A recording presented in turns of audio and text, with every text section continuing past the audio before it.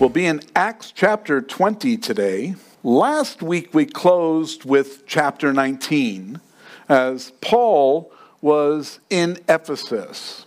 He was there with a group of men he met years earlier.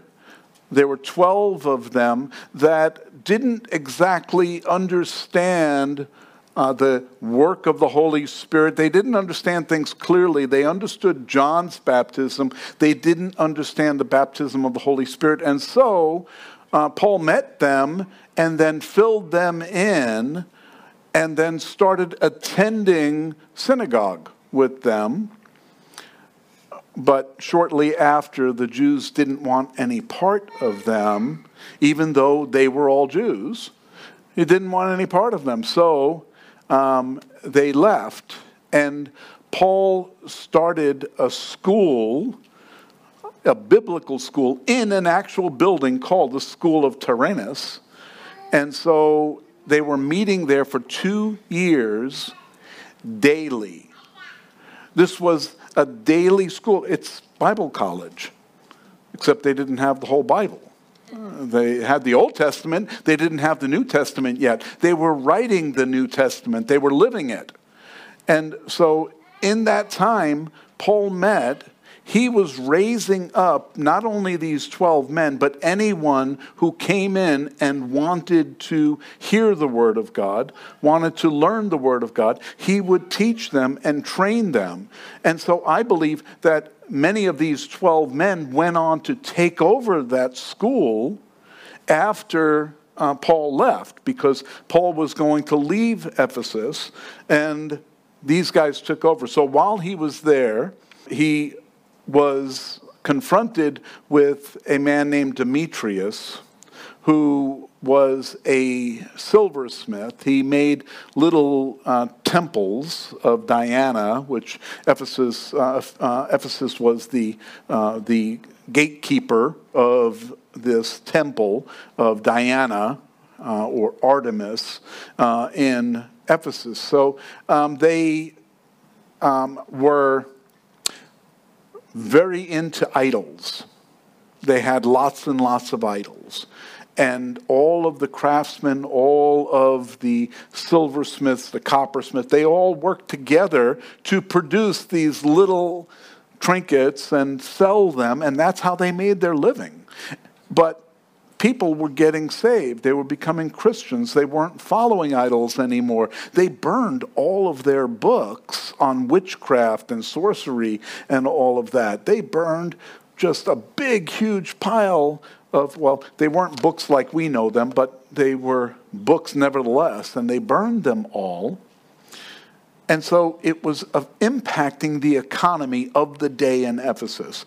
Those authors who produced those books, who wrote them, they are now out of business as far as the Christians go. They're not selling their books to Christians anymore. These idol worshipers that were selling these idols, they might not have even believed in Diana, but they were making money off of her. Hey folks, that still happens today. There are people in the church that are making money off the church rather than caring about the truth of the Word of God. Instead, they're on TV selling God instead of caring about people's soul. That's what a pastor is supposed to be, a shepherd of the hearts and souls, the lives of the people, not someone that's making money off of them. It's not about that. So Paul was a great example of this. He was a tent maker. He worked and built tents or anything that had to do with leather materials, stuff like that. He would make and then he would sell, and that's where he got his income from. He didn't take income from the churches that he went to. And so, people, we have missionaries that go out and they go to these different places. Well, they get money from many different places to keep going there, and there's nothing wrong with that as long as they're doing the work of God and actually reaching people and serving the Lord. But today, now it's more about business. It's running church as a business. That's not what we're supposed to be doing. I am a tent maker in that I still work a full-time job besides being a pastor. And that's important for me in that God has called me not to be a full-time pastor and taking money from the church, but instead taking the money that comes in and giving it back to the church. And that's why we have a nice building and everything else, because all the money goes right back into the church and the ministry. It goes back into helping people in other places. We support a church in Crete, and the island of Crete. And so that's kind of cool, right? The people that are there, we know them really well. We've known them since 2004, and they went there about the same time we came here and planted this church, and they're there ministering in Greece. So that's how things, I believe, are supposed to be. So Paul then was in Ephesus. They wanted to take him and drag him into this argument, this fight, but he kind of was off to the side. His friends told him, don't go near there. Don't go near the amphitheater, because they filled the amphitheater. 25,000 people. They're all in there shouting, "Great is Diana of the Ephesians." And they were all ready for a fight. And they said, "No, Paul, don't do this," And the city clerk went in and he calmed the crowd down and everything. But that may have calmed that crowd down, that riot for that moment, but it didn't calm what was inside of them. They still wanted to find Paul. They still wanted to raise trouble. And Paul just needed to get out of there. So today's message is titled, "The Mission Continues." And we begin in chapter 20 in verse 1, where we read, "After the uproar had ceased, Paul called the disciples to himself, embraced them, and departed to go to Macedonia." And so Paul was looking to get to Jerusalem before the day of Pentecost. It was in his mind. That's what he wanted to do, to get there. And then he wanted to go to Rome. And he wanted to go minister in Rome. And so this was his plan. This is what he wanted to do. In chapter 19, in verse 21, we're told that when these things were accomplished, all the things that he was doing in Ephesus, Paul purposed in the Spirit that when he had passed through Macedonia and Achaia to go to Jerusalem, saying, "I have been there, after I have been there, I must also see Rome." So that's what he had in his heart. That's what he wanted to do. Eventually, he would make it to Jerusalem. Eventually, he would make it to Rome, just not in the way he thought he was going to go. And sometimes that happens to our lives, where we make plans of what we're going to do. Oh, sure, on the way to Rome, he was in chains on a ship, and then he was shipwrecked, and all kinds of bad things happened on that trip. That wasn't what he signed up for, but that's what God had planned for him. And so he just went along with whatever God's plan was. He had it pretty rough everywhere he went, and so this was just another moment that he was going to. So after 2 years in Ephesus, after planting the church in the school of Tyrannus, finally now he's leaving. And in verse 2 we read, "Now when he had gone over that region and encouraged them with many words, he came to Greece and stayed 3 months. And when the Jews plotted against him as he was about to sail to Syria, he decided to return through Macedonia." So here he was planning his trip once again, and he got to Corinth, he got to Greece.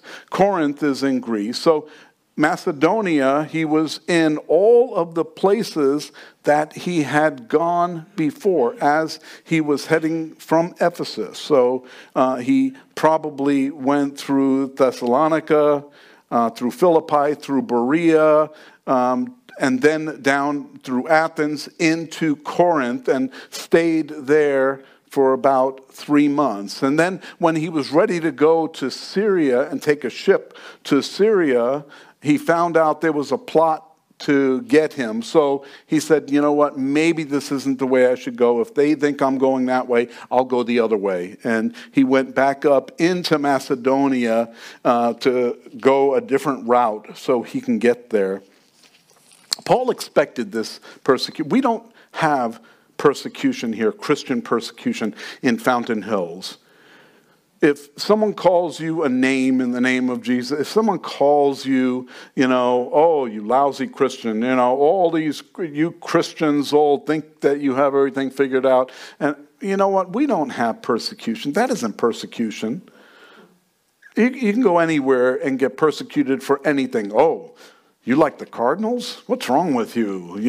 You can be persecuted just about anything, And so some of us take it a little more personally than others. But what Paul was experiencing was Christian persecution. You know what? He was expecting it. How do I know? Because on the road to Damascus, he met Jesus. A light came down, and he had a face-to-face with Jesus. Although he didn't see a face, he just saw a light so bright it blinded him. And then he went into the city and waited there for a man named Ananias. He was waiting there, and then God spoke to Ananias and said, go, and I want you to go talk to Paul. And Paul said, and Ananias said, I know that guy. And his name was Saul at that time. He was called Saul. He said, I know that guy. He's been persecuting the Christians. He's been killing them, arresting them. As if God didn't know, right? Do you think God was sitting in heaven going, oh, really? No, God knew. So here, God tells him, go, because I am going to show Saul, all the things that he must suffer for my name's sake. So Saul already knew what he was going to suffer for the name of the Lord. He was already prepared for this. And that's how come when he went into things, he trusted when the Lord said, you're going to go do this, he wasn't worried. Because if God said he's going to do something, God is going to make it happen. I'm sure when he was being pulled outside the city and stoned to death, he wasn't thinking, wow, how am I going to get out of this? He, knew that God had everything under control. As a matter of fact, after everyone came out there, he looks like he's dead. He pops up and says, okay, well, let's go back into the city now. I'm hungry. And it just doesn't make sense to us. But that's the kind of persecution that he experienced. None of us have experienced, unless you have, I don't know. But I'm sure most of us have not experienced that kind of persecution that he was experiencing. So, and by the way, this wasn't vengeance against Paul, because remember, he was the persecutor of the church. And this wasn't God getting back at him. But who would be a better person to send out to bring the gospel to people than the one that originally was persecuting them? He knew both sides of the story. He was raised in the Old Testament. He knew the first 5 books of the Bible word perfect. He could recite every book all the way through, because that's what it took to be a Pharisee. And he qualified. He was a Pharisee. And so, since he had that knowledge, that was something, God wasn't saying, oh, I'm going to raise him up because he has that knowledge. And God was going to use whoever made himself available. God uses me. I didn't have any biblical knowledge when I became a Christian. I just knew that I was, in need of something. I was empty. I needed something. And so that's how God reached me. And God reached Paul because he knew that he could use Paul too. And so he proved himself to Paul. This is who I am. And now Paul is living and working, doing what what God expected him to do. God knew what he was going to do. So we're in verse 4. And Sopater of Berea accompanied him to Asia. Also Aristarchus and Secundus of the Thessalonians, and Gaius of Derbe, and Timothy and Tychicus and Trophimus of Asia. Bunch of great names if you have a child that you want to name, a grandchild. Bunch of great names there. Okay, and here's something interesting, though, as we're reading these names. Berea, you remember the Bereans, so he probably passed through Berea on the way. And then he was with Aristarchus and Secundus. Aristarchus is where we get the term aristocrat. He was at the top of the food chain. He was one of the leaders. He was one of the wealthy. He was an aristocrat. Secundus?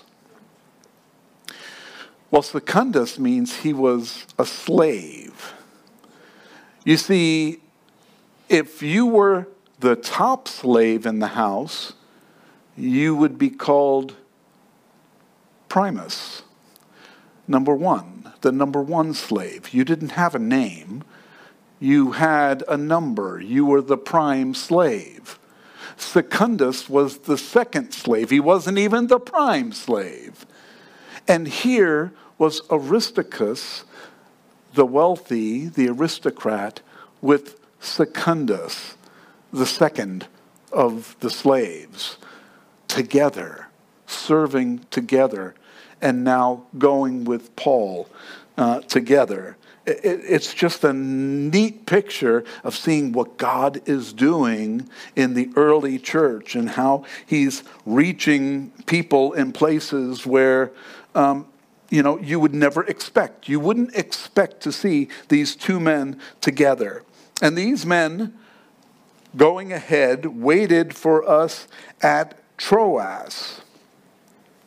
But we sailed from Philippi after the days of unleavened bread, and in 5 days joined them at Troas, where we stayed 7 days. So who were all these guys besides those two? They were guys from the various churches that Paul had planted along the way. As he was going to all these different places. Remember, he went on his second missionary journey. He went around and then came back up and went through Asia on his second missionary journey, went back to Jerusalem, and then went back up to Antioch, then started from Antioch and went all the way around and started another trip going through, revisiting all of the churches that he had been to previously.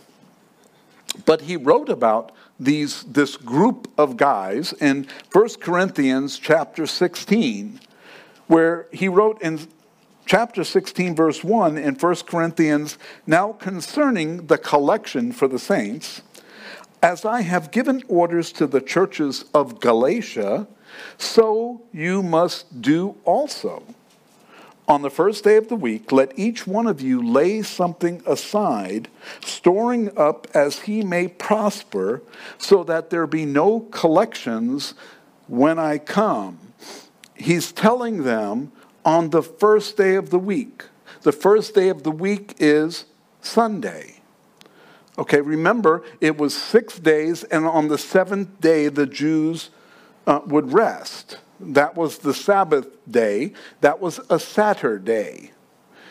This is the first day of the week that they're told. So there were people meeting on the first day of the week, obviously, because he's writing a letter to them, saying, when you get together on the first day of the week, put some money aside. He said, because I don't want any collections when I come. He didn't want them to come. He didn't want to show up and say, okay, where's your money? Pull it out, empty out your pockets, grab the money out of the pocket and the guy next to you and put it in the basket. He didn't do that. And when I come, whomever you approve by your letters, I will send to bear your gift to Jerusalem. But if it is fitting that I go also, they will go with me. Now I will come to you when I pass through Macedonia, for I am passing through Macedonia. So there was Paul saying, here I am. I'm coming through this area. I'm going to pass through all the churches. When I come through, I'm going to take your gift. I'm not going to take it personally. You're going to bring someone along so that they can bring the gift. I don't want everyone to give the money to me so then there's any controversy about where the money went. No, you bring your people and we're going to deliver it to the church in Jerusalem. Why did they need to bring the money to the church in Jerusalem? This didn't make a lot of sense.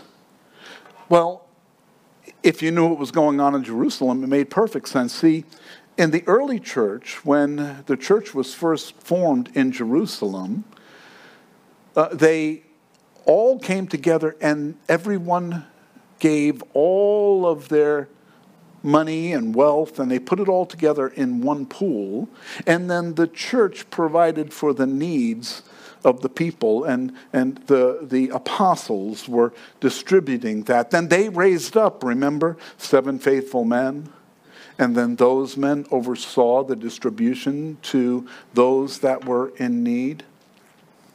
Socialism, at its earliest form, was happening right there. But here's the thing. They weren't able to continue. This is the first multi-level marketing plan in our country. They started Amway right there in Jerusalem. Here's the thing, is that it couldn't succeed because they were ostracized from the church, from the Judean church. They were separate because they weren't accepted as believers in following the Jewish faith.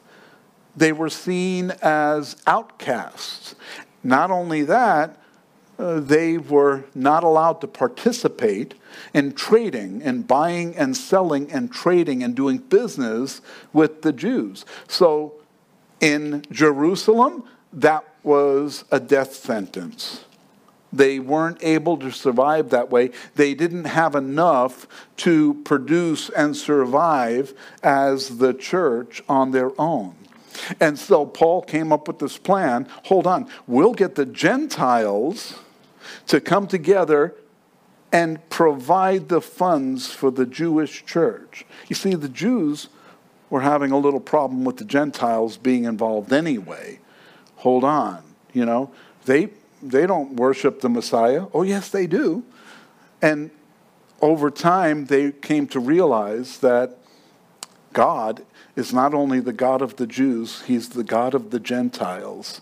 He's the God of anyone who will come and receive him as their Savior. And so when they finally learned that, they were accepting to a certain point. But now it's the Gentile church that's going to provide funds to support the Jewish church.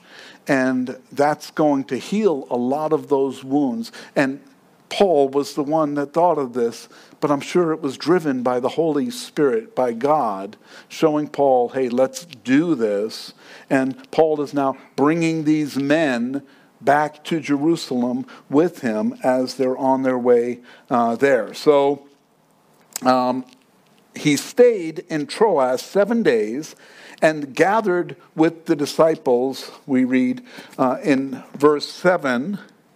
And now, on the first day of the week, when the disciples came together to break bread, Paul, ready to depart the next day, spoke to them and continued his message until midnight. There were many lamps in the upper room where they had gathered together, and in the window sat a certain young man named Eutychus, who was sinking into a deep sleep. He was overcome by sleep, and as Paul continued speaking, he fell down from the third story and was taken up dead. But Paul went down, fell on him, and embracing him said, "Do not trouble yourselves, for his life is in him." And now when he had come up and had broken bread and eaten and talked for a long while, even till daybreak, he departed. And they brought up the young man in alive, and they were not a little comforted. And so here's a great story. The moral of the story is, if the pastor is preaching till midnight, don't sit in the third window. That's why we're on one level. We don't want to have anyone falling out of the windows. They were meeting on the first day of the week. That would be Sunday. And so we picture the early church meeting like we are today on a Sunday in the morning, getting together, breaking bread together, and having a time of fellowship. But it's not exactly the right timing, especially back in those churches. You see, there were still many Jews involved in the churches in those days, even though they were in Gentile lands. They were Jews. Remember, Paul would go to the synagogues and he would teach there first, and then there were Jews that would get saved and then follow him. And that's where many of these churches were built, on the foundation of the Jews and then Gentiles that came in beside. And so the Jews, they worshipped on Saturday, the Sabbath. And when did Saturday end? At sundown on Saturday. Sunday began at sundown on Saturday. That's when Sundays began. So when Paul was teaching on Sunday at midnight, that was actually what we would consider Saturday night. And he probably didn't get started until 8 p.m., 9 p.m., because after the Sabbath was over, after the sunset, then the people would come together, and then they would start to meet, and he would start to preach. And so it wasn't that he was preaching all day up until midnight. He only started at 9. So I'm going to show you how long that is, because I'm going to preach for 3 hours today. And then you can, it's funny how our attention spans have changed. So he was there teaching until midnight. Here's the amazing thing. The people were listening. The people were hungry to hear the word of God, to hear the truth. Remember, they didn't have the New Testament. It was being lived. It was being written by these moments that they were there teaching. And so Eutychus was a young man hanging out at the window thinking, okay, I'm going to get some fresh air. We were told there were many candles in there. So you can imagine the candles all burning and then, burning up the oxygen, and there wasn't a lot of breeze in there. And then, so some of the people were probably falling asleep, much like what happens here. And so people fall asleep in service sometimes. You know what? I would rather you be here and fall asleep in service for a little bit, because the whole service is like a meal. You may miss the entree, but if you get the appetizer and dessert, hey, you're doing okay. You're getting something out of the meal, okay? You're getting part of what is, but this is the part where we get to come together, encourage each other, fellowship with each other. We get to see the work of God through this service. So I'm not offended, because I don't know, how people have spent their night. Maybe they're tired, But if they're here, they made an effort to come hear the word of God. So thank you for coming and spending time with us here today. So Eutychus falls out the window, hits the ground. Paul goes out there and he gives them a hug. He feels them. Maybe he felt a faint heartbeat. Don't know. Maybe he was really just unconscious. He wasn't taken up dead. But, they knew what dead was in those days. The dead was the same then as it is now. And so, he picked him up and he prayed for him. And, Eutychus came back to life. So that's a good thing that it happens. We're told that the disciples then came together, they broke bread. This was not a one-time incident, by the way. They broke bread on a regular basis. They called it communion, but it was really a time where the church would come together and they would pool all of their potluck food together, and everybody would get a little bit of some of that food. In 1 Corinthians chapter 11, Paul calls out the church because some of the people were coming together and eating before the other people because they weren't rich. They were serving the other part of the church. They're all the church.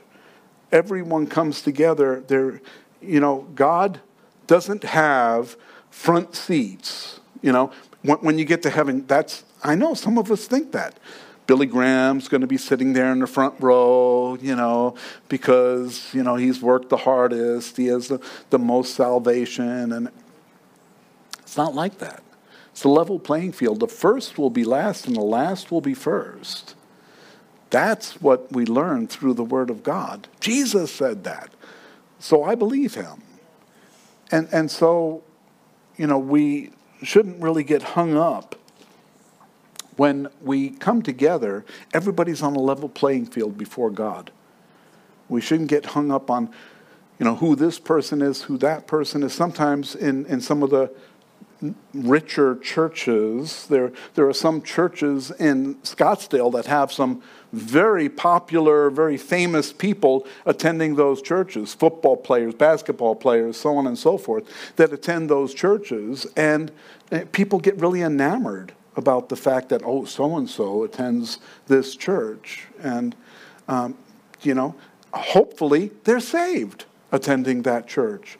Because it doesn't matter which church you attend or who. It matters what your life is like with God. What your relationship is with Jesus. Without that, it doesn't matter who's sitting next to you. As a matter of fact, I want people to come into church not thinking higher of themselves, but thinking less and saying, you know what? We all need Jesus. And so every person in the place needs Jesus. And so if I come into a place where there are people that are hurting financially, physically, emotionally, praise the Lord, they're in the right place. The world is messed up right now. Man, you watch the news and it's like, who are these people? What planet did they beam down from? Because they're out of their mind, some of them. And I watch and think, really, is this where we're at as a society? Yeah, we are. We're at the point where right is wrong, good is evil. But the Bible said that's what we should expect.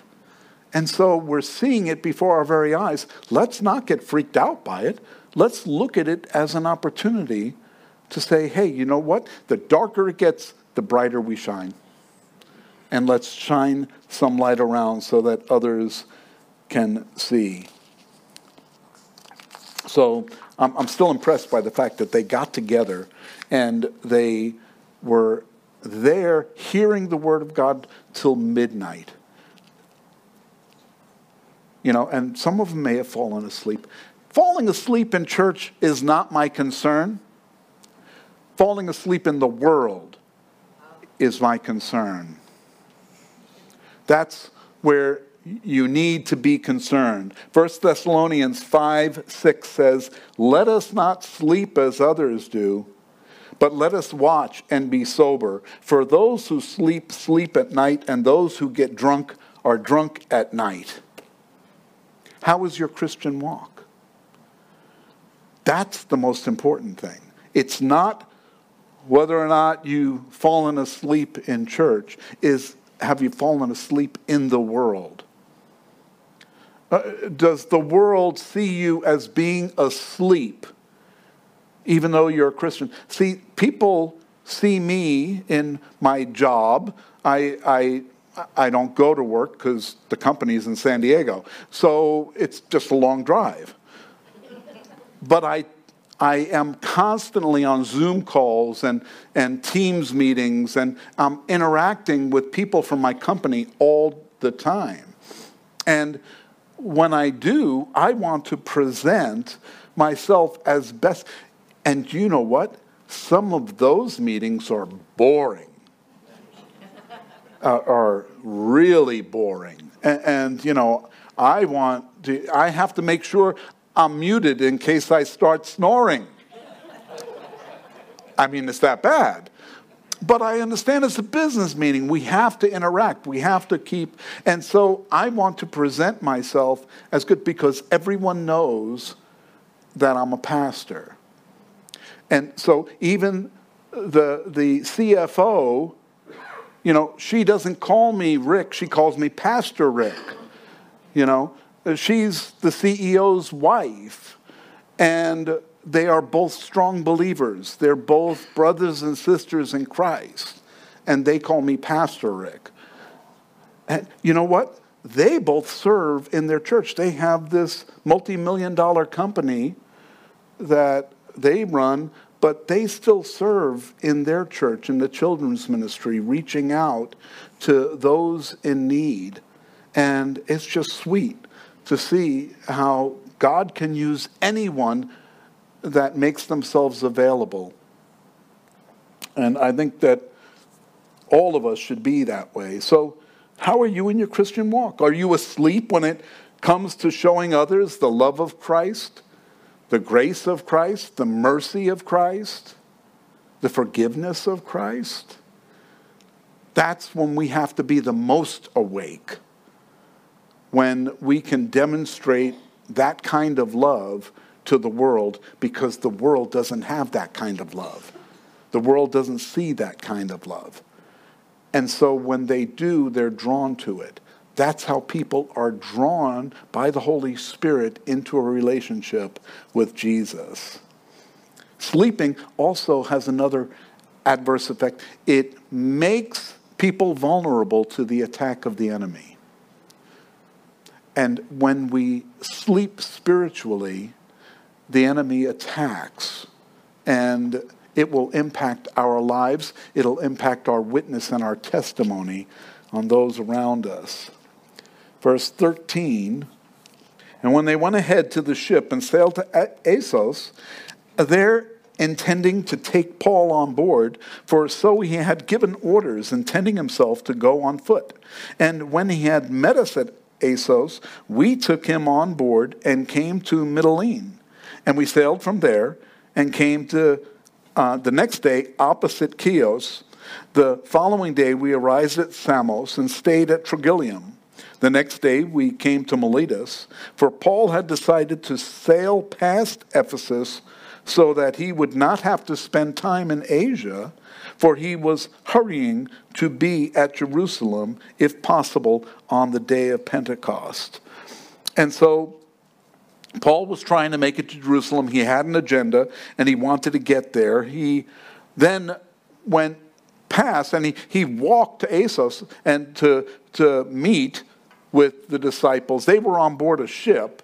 They were traveling, and he was probably faster than the boat going over to Assos. And they were probably had all of the stuff with them that they were bringing at that time, going back to Jerusalem, all the camping stuff they needed, everything they needed, they had with them. Paul was on his own. This was probably 20-mile trip where Paul can just spend time with the Lord while he was walking. Sometimes pastors need that. They need just time away to refresh.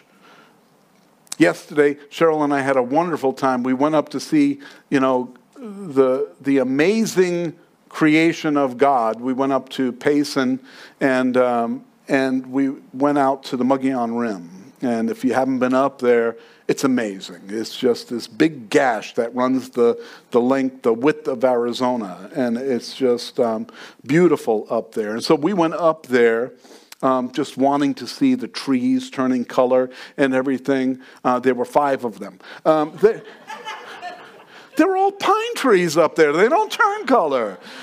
And so we're up there saying, where are all the color, Oh, no, you got to go to Prescott for that. You got to go to Oak Creek Canyon, Sedona, Okay, so that's our next trip, I guess.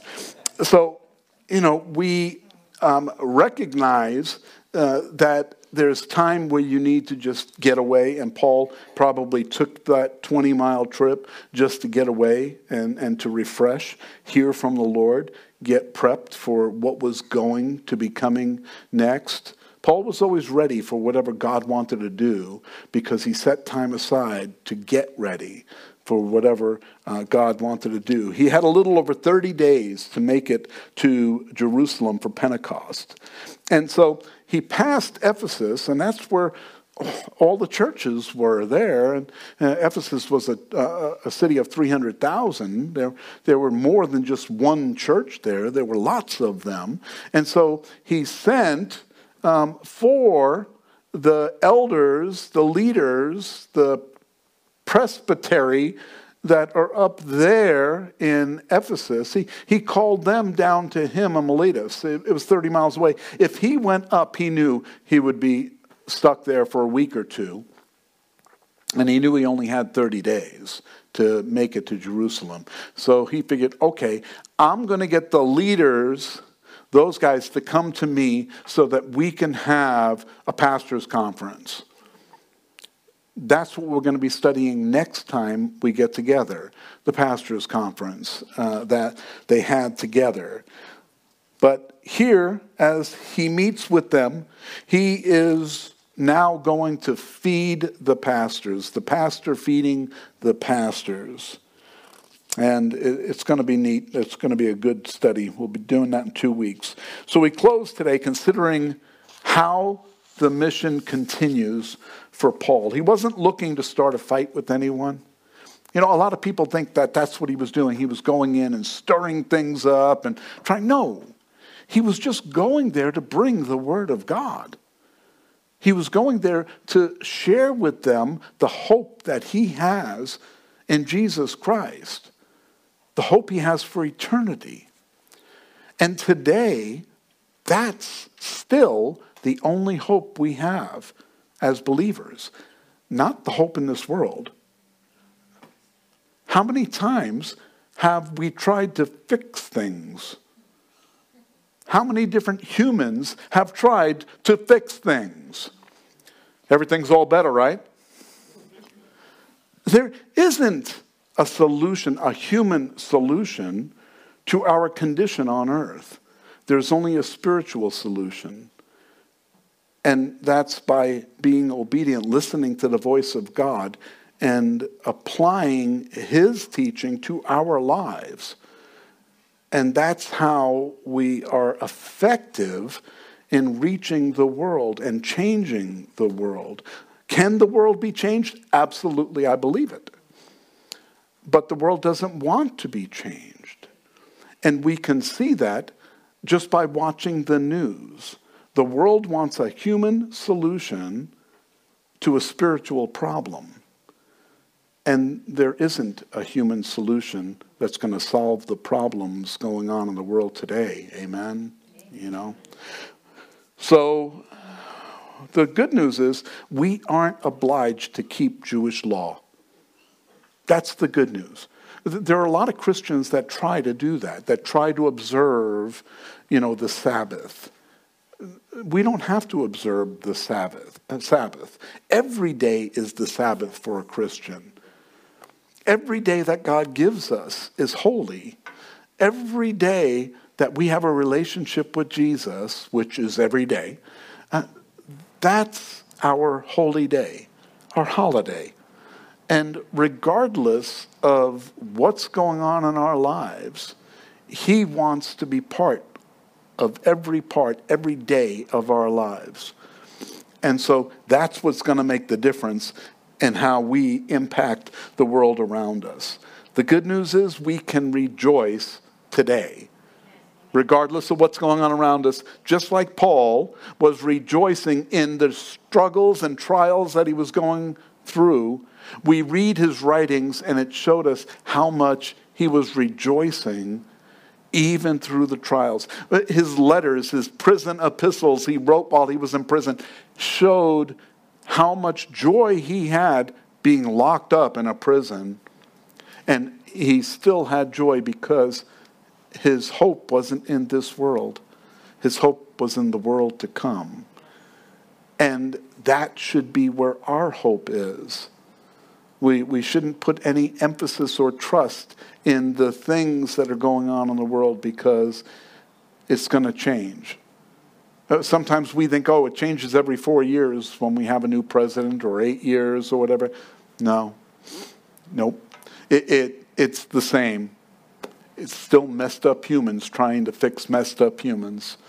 And it's not going to change until the Lord returns. So take that good news, tell someone about it, and when they hear the good news and believe it, it'll change their lives. It will set them free. Amen?